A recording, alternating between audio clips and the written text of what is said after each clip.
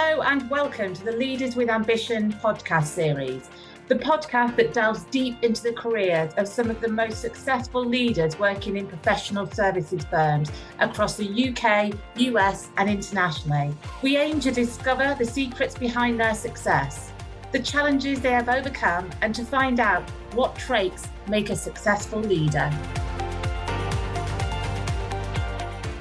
Hello and welcome to the latest in the Leaders with Ambition podcast series.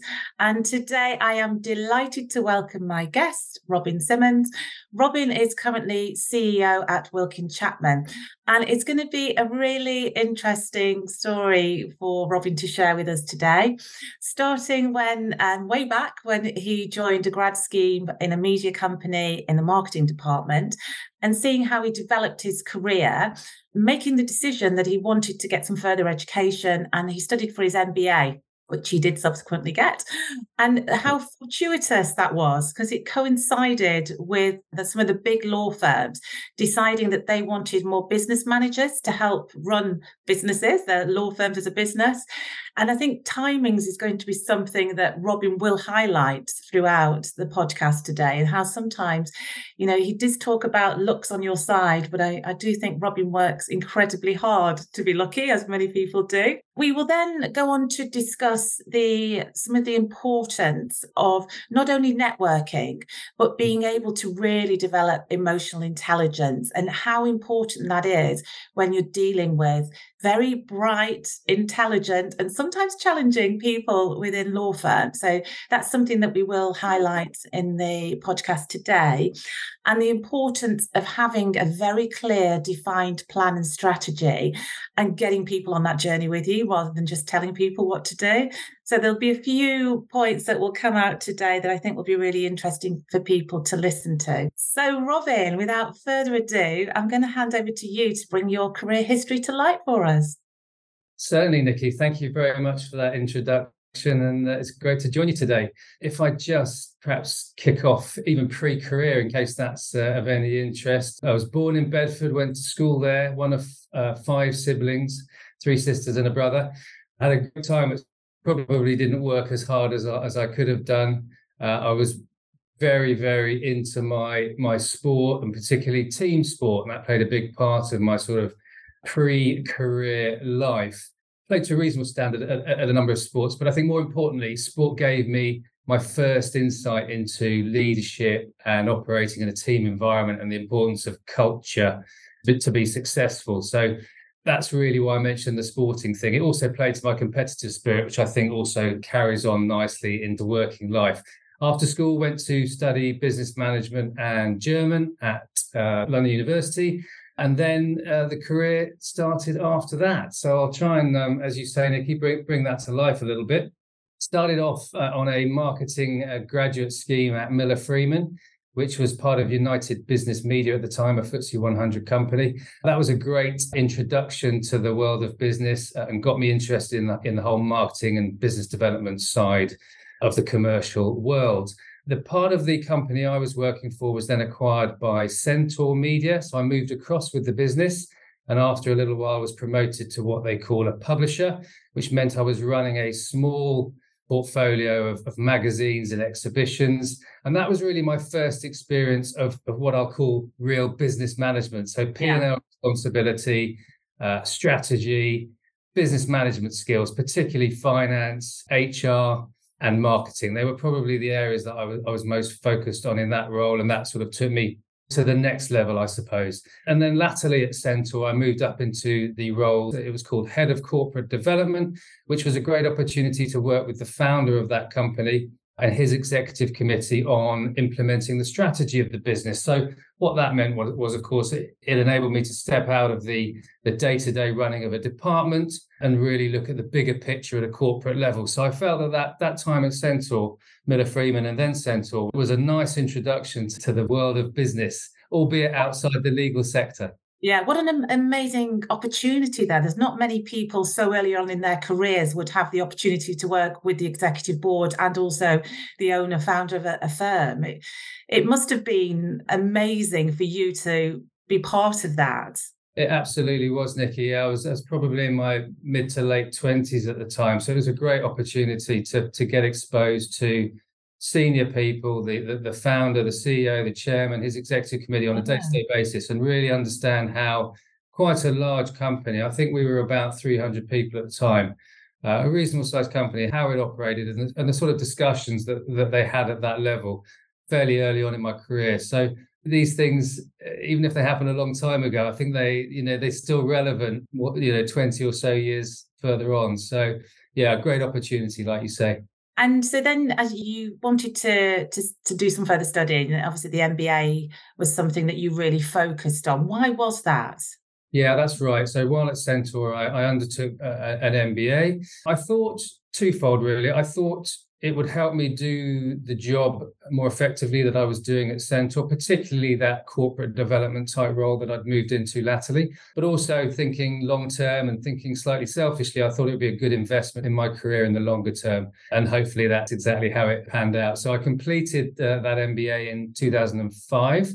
And as you said in your introduction, timing was fortuitous, shall we say, because at that time, some of the bigger law firms were just starting to employ what I'll call professional managers, professional business managers to help the partners manage those law firms or practice groups or regions or offices within those firms. So the timing was great when I came out of that MBA. It was all planned, obviously, Robin. Of course. No, I think there's a good chunk of luck is always required along the way. But as you said earlier, and it's a bit of a cliche, but to some extent you can make your own luck, can't you? Yeah. If you put yourself out there, you challenge yourself, you add new skills and strings to your bow along the way, then you can create a little bit of luck. And then if the timing's right, as it was for me back in the early 2000s, it can work out quite well. That's when I joined DLA Piper, because they were one of the first firms at the time who were employing those business managers to help the partners manage the firms.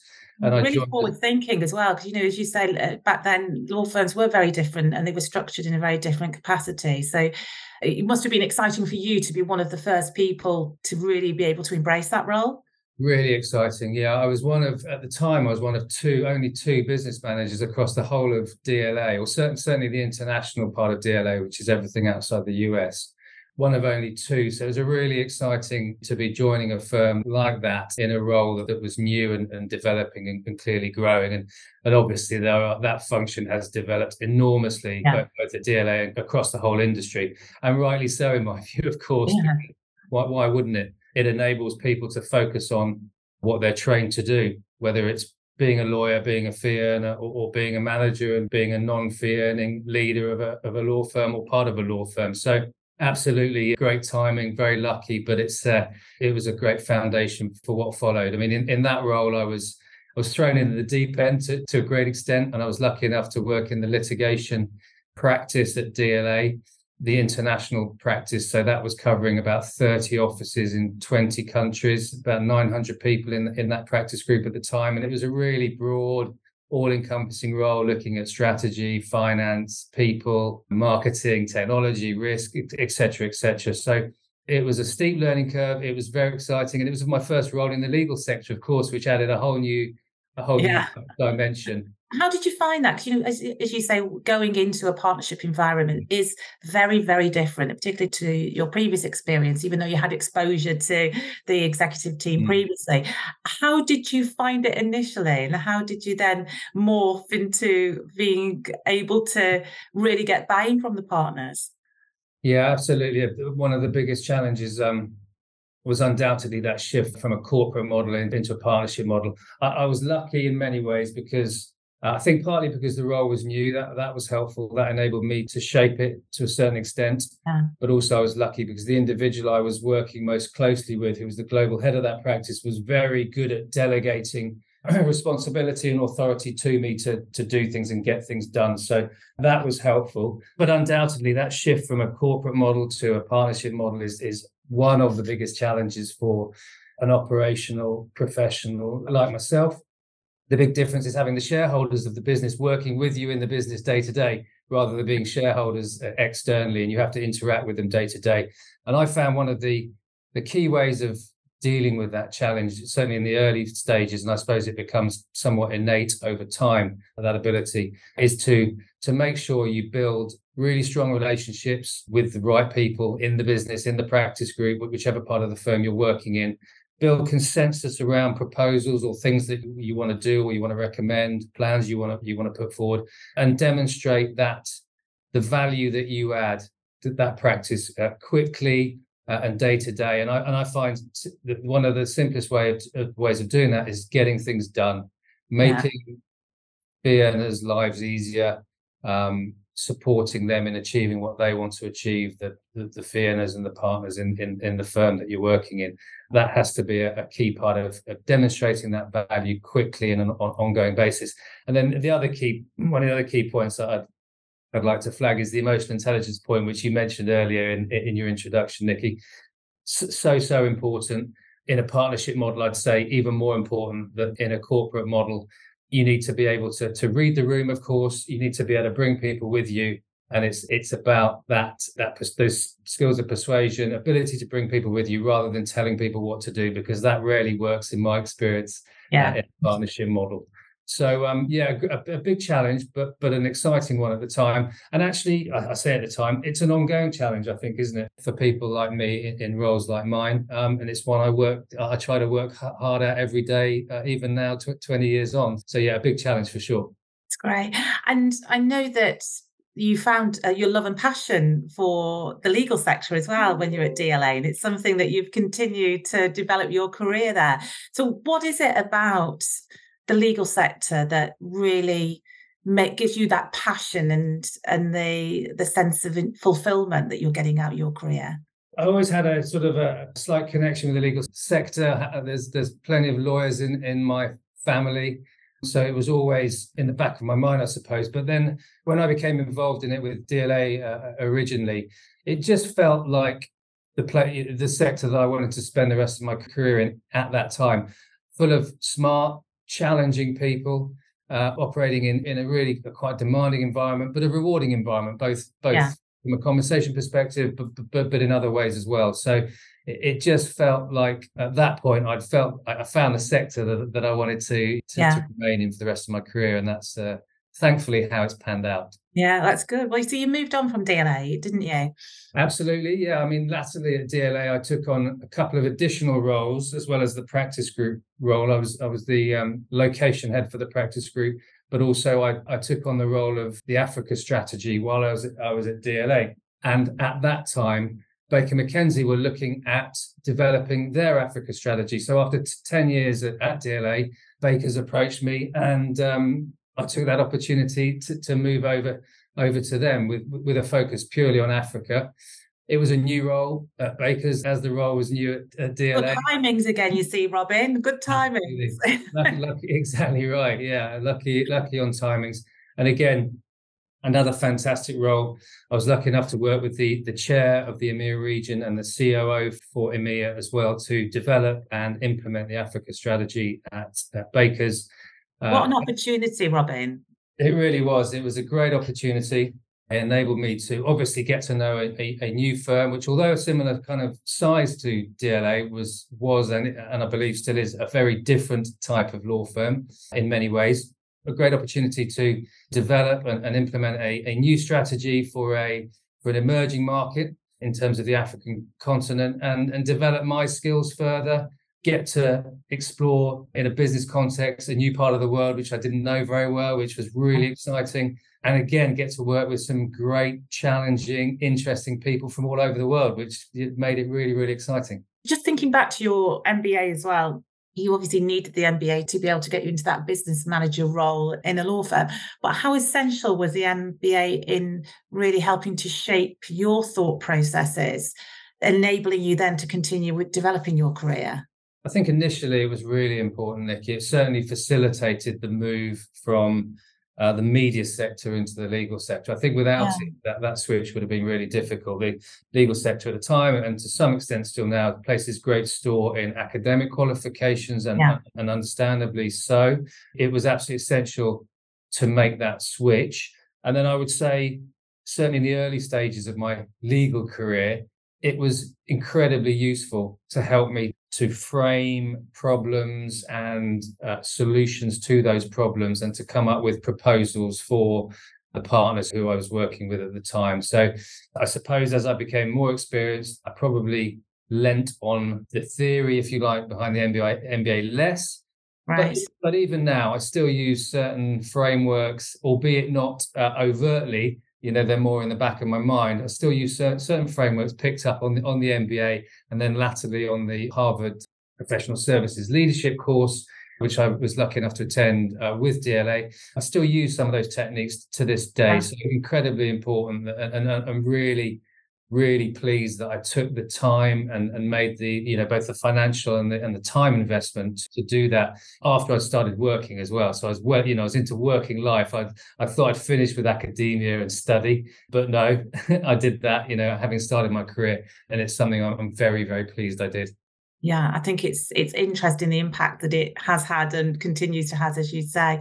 So, talking back again about, obviously, you just mentioned there the amount of time and energy you were putting into your work, also into ensuring that you were achieving the MBA, and also that the Harvard scheme that was amazing for you to get a place on, because I know it's really difficult to get a place on that. So again, shows that you are a very determined man. Was that coinciding with your family as well, that you started to, because I know family is very, very important to you, and actually it's probably at the core of why you do what you do, is to ensure that you can help and support your family. Absolutely. It was certainly pre-kids. I think it would have been really tough to have done the MBA, been working full time and had children. I can't imagine. I'm sure many people achieve that. I'm not sure I would have been able to. So it was pre-kids, and that was challenging enough. But family are really important to many of us, aren't they? And they're a big reason that I do what I do. We all work extremely hard. We all make sacrifices. One of the sacrifices personally is I spend a lot of time away from home. Now, we can look at that two ways. Maybe the family don't mind that too much, or maybe they do. But hopefully in the long run, they'll forgive me for that, because as with many of us, we do what we do often with family playing a really important role in that, and a big motivator for the sacrifices that we have to make. So, yeah. It's probably much calmer when you're not there. In all honesty, sure it is. Yeah, I think it is. I think when I do get home, I probably disturb the routine and generally don't help very much. But there we go. I try. Yeah, the highs and lows. Yeah.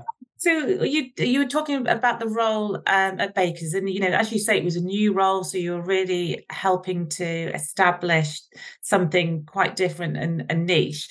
How did you go about this on the networking piece? Because I know networking is something that's very close to your heart, and something that you believe that to really accelerate careers, we need to ensure that we are doing the networking and really focusing on connections. What impact did that have in your role? A huge impact. It's non-negotiable, isn't it? It's something that you have to focus on. You have to, I believe, invest lots of time and effort in, even when you might not feel like doing it. And a lot of people don't feel like doing it, a significant amount of the time.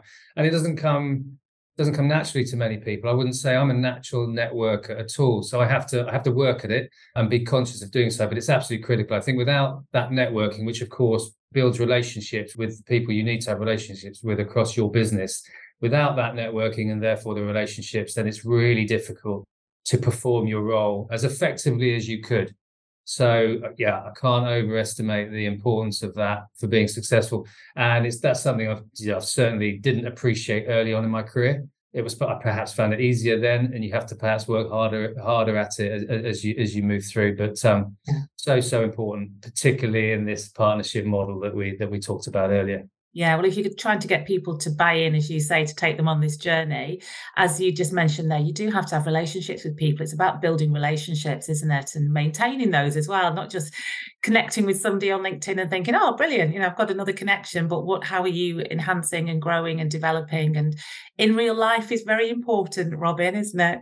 It is so important. One of the most important skills in business, isn't it? Yeah, I agree with you. And what about on the mentoring side then? Because you mentioned your time when you were at Centaur and being part of the executive committee and, being really pulled in by some senior people. And then your time at DLA when you were given responsibility by one of the partners there and probably that enabled you to do your role more effectively. So you had informal and formal mentors in your time. Is that something that you've searched out yourself? Is that something that people should search out, or should it come naturally? I think it's so important, isn't it? And as you point out, I've been really lucky to either formally or informally have some great mentors over the years. I think they're essential, I would say, to your career progression and enjoyment of your career.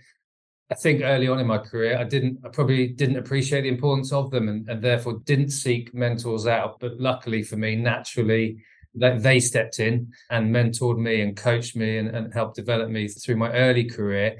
I think as I've become more experienced, I've appreciated the importance of it. I've sought out mentors for myself and still do, absolutely never too senior or experienced to have a mentor. I think it's important all the way through your career. So that's something I now proactively make sure I have in place for myself. And in the business I'm managing here at Wilkin Chapman, it's something that we put some structure around. So we make sure our young lawyers, our young business services professionals, that we have mentor schemes in place so that people are getting the support and the guidance that they need early on in their career, regardless of what type of role they're doing. It's just so important, isn't it? All part of the broader people strategy, but a really important part of it. Yeah, I agree with you. And I think, more and more people, if it's a sounding board, as you say, as you get more senior, it's as important at any stage in your career. And you mentioned obviously your current firm. So I know that at Bakers you were COO, and I've always been very focused on your career, haven't you? I think once you decided that you wanted to commit to a career in the legal sector, you did have your sights set on being a CEO and really being able to be part of a firm that you felt you could have influence and be able to really help shape and move forward. And you made the decision to move to Wilkin Chapman. That's right, Nikki. My long-term aim was always to be, as you say, to be CEO of an entire firm, having had senior operational roles at Bakers and DLA. And the other driver was that having spent most of my legal career in two amazing global law firms, I was keen to move to a firm where I thought I could have a greater personal impact on the business day to day. So that led me to moving to Wilkin Chapman a couple of years ago, which is a leading regional law firm for those who don't know. We've got just over 400 people across 4 offices. So we're still a good sized business, but we're also considerably smaller than your Bakers and your DLAs of this world. So the role here is CEO. It's a fairly typical chief exec role, I would suggest, responsible for the strategic direction of the firm and the financial performance, chairing the management board. And I'm really fortunate that I'm surrounded by an outstanding senior leadership team of divisional heads who run the fee earning operations and the business services directors as well. And it's that group of about 12 of us who really shape our plans as we grow and move forward as a business. It's a fantastic role. And one of the great things about the firm is that we're big enough to have the infrastructure and the resources to invest in our growth, but we're also small enough to be nimble and to make decisions quickly, to take advantage of opportunities when they arise. And that was something I was seeking, and I'm really pleased that having made the move, that's absolutely what's come to fruition. And it's been just great fun bringing across that big firm experience, I suppose, if you want to call it that, bringing that across into the Wilkin Chapman environment. It's been great fun. And hopefully it's enabled me to add lots of value relatively quickly because of the size of the business. And it's just a hugely enjoyable business and culture to be involved in. So that's been the kind of the final move, if you like, to the current position.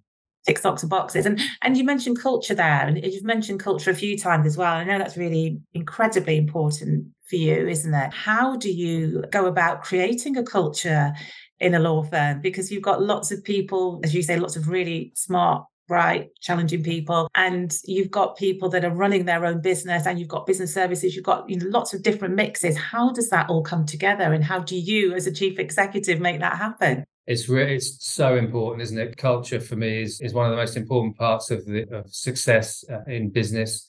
And it's something that I personally and we as a business work extremely hard on every single day, just maintaining our culture. I think, you can put in place really important frameworks and structures to help develop that culture. So we, for example, have put in place a number of values called our STAIR values. We have STAIR ambassadors across the firm. We give awards to people who exhibit the right behaviours and values of the firm. We celebrate it all the time whenever we can, and we really recognise people who are living those values. That's the important thing. It also starts from the top. So myself, but more importantly, perhaps the leadership team, the partnership base, the business services directors, the senior lawyers, that group of people really need to lead by example in terms of really living the values of the firm. And that's how we certainly maintain our culture and hopefully strengthen it further. And then I think the other, you have to mention it, when you do come across behaviours that are contrary to your firm's values, you need to call them out. You need to address them. It doesn't matter who's exhibiting them, however senior they might be. They need to be called out, albeit in a respectful way, because it's really easy to undermine and damage a good culture very, very quickly. And a small number of individuals can do that in a big organization. So tremendously important. I think implementing strategy relies on a number of things, and having a good culture that supports that strategy is one of the absolute essentials. So we work on it really hard every day. Right. I love the calling out. That's so important, isn't it? That's a really good point around that. And what about challenges facing people like yourself, chief executives in law firms at the moment? What would you say are the biggest challenges? I think there, of course, are many significant challenges. I think that one of the biggest ones in our industry is talent, and finding and recruiting the talent we need to grow and to develop. That's something that we work really, really hard on. But as you yourself know, Nikki, in the business that you're in, it's arguably the most important part of the people strategy is making sure we've got the right talent in the business, and of course retaining them. So retaining it, it's so important. That's key, isn't it? We've certainly in the last couple of years really boosted our recruitment activities and had a great deal of success, and that's contributed to our increased headcount. And we've also improved the quality of the people in the firm. And then allied to that, we've reduced our turnover rate from sort of early 20% around about that area down to 11-12%, which I think is probably a more great. It's probably below industry average. Yeah. You'll know better than me. I think it's really great. Favourable to industry average, but it's also, I'd also say it's a healthy level of turnover. I think a bit of turnover is good. So yeah, if I was to pick out one thing, it would be acquiring the talent that we, and I'm sure other professional service firms and law firms need to achieve their goals and to grow in the way that we're trying to. Yeah, I think it's interesting how many people that I speak to, and that's exactly what they say. It's around talent attraction and how to really ensure that you're keeping the talent, that you're growing people, and that culture as well is the other thing I think that people talk about, which obviously you addressed. So what about your personal highlights, and what would you say have been your highlights throughout your time? I suppose the overriding highlight is achieving that long-term aim that I've had in mind, certainly since I moved into the legal sector in early 2000s. So what's that, nearly 20 years, achieving that objective of becoming the CEO of a leading regional firm. That's undoubtedly the big highlight for me. And then I guess lots of smaller ones along the way. Being invited on the Harvard Leadership Program was a great honor when that happened at DLA. So that would certainly be a highlight, to spend time at Harvard Business School, which I never thought I'd get the opportunity to do. Yeah. It was only for a week. I wish it was for longer. Well, that must have been, again, amazing, because you are surrounded by really brilliant, bright minds. Did you feel that you fitted in, or did you get any imposter syndrome then, Robin? Certainly a bit of the latter, Nikki.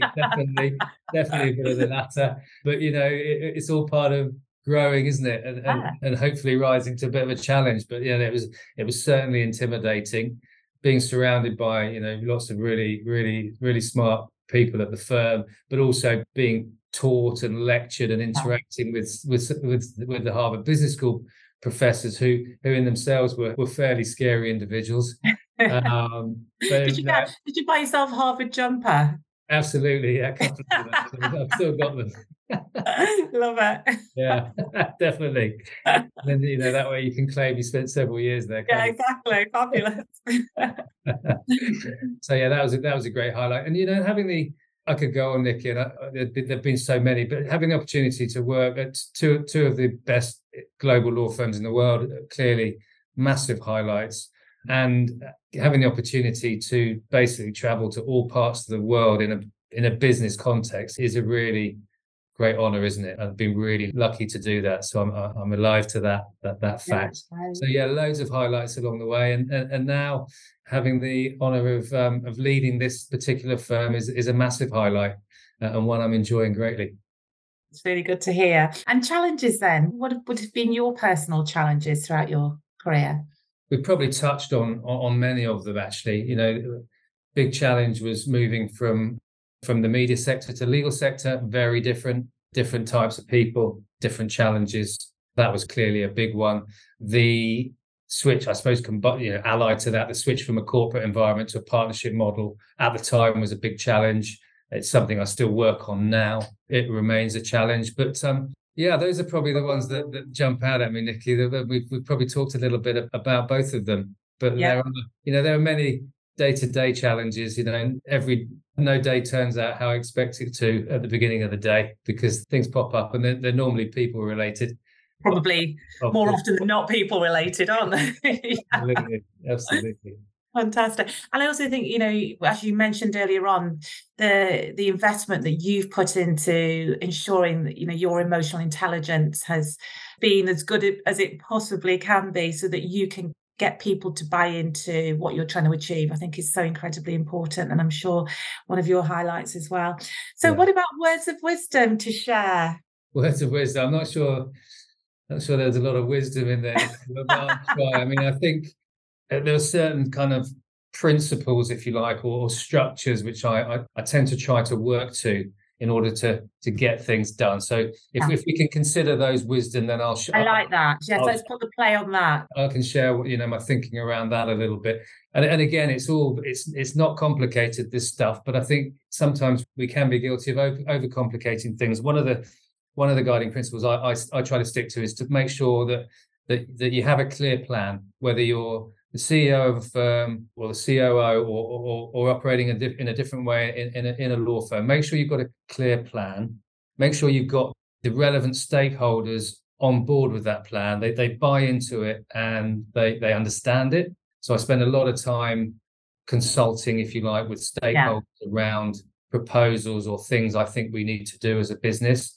Make sure everyone is aligned with that plan. I use the word alignment quite a lot, because if people aren't aligned with your strategy, it's going to be really difficult to get it done and to implement it. So in addition to having a clear plan and making sure everyone is aligned, and we've touched on the third element, make sure your culture is strong and it supports what you're trying to achieve. So for me, strategy, alignment and culture are absolutely key things for success, certainly in my role, and I'd suggest it in many others as well. Yeah, I think that's great. And principles, I'm not going to say words of wisdom, great principles for us. Yes, absolutely. I think I just want to say thank you. Get the lights on. Lights on. Hopefully only not metaphorically, just actually. Yeah, I think it shows that you really care about ESG there. That's a positive. Yeah, well, exactly. Yeah, that is a big focus, actually. We're just trying to get our ESG strategy articulated. We've not had one before. Interesting. So that's really interesting. The real, you know, I've introduced the thinking, if you like, to the business. We already do lots of great things, like the lights going off after however many minutes of no movement. That's just one small element, of course. But and we do loads of good stuff around the various elements within ESG. But we've not articulated our strategy before. So I'm working hard to pull that together at the moment. And that's a really exciting thing to do. And obviously it's something the big firms are way ahead of us on, but we're playing catch up, and it's important to our people, it's important to our clients, and it's the right thing to do. So more to come on that, I hope.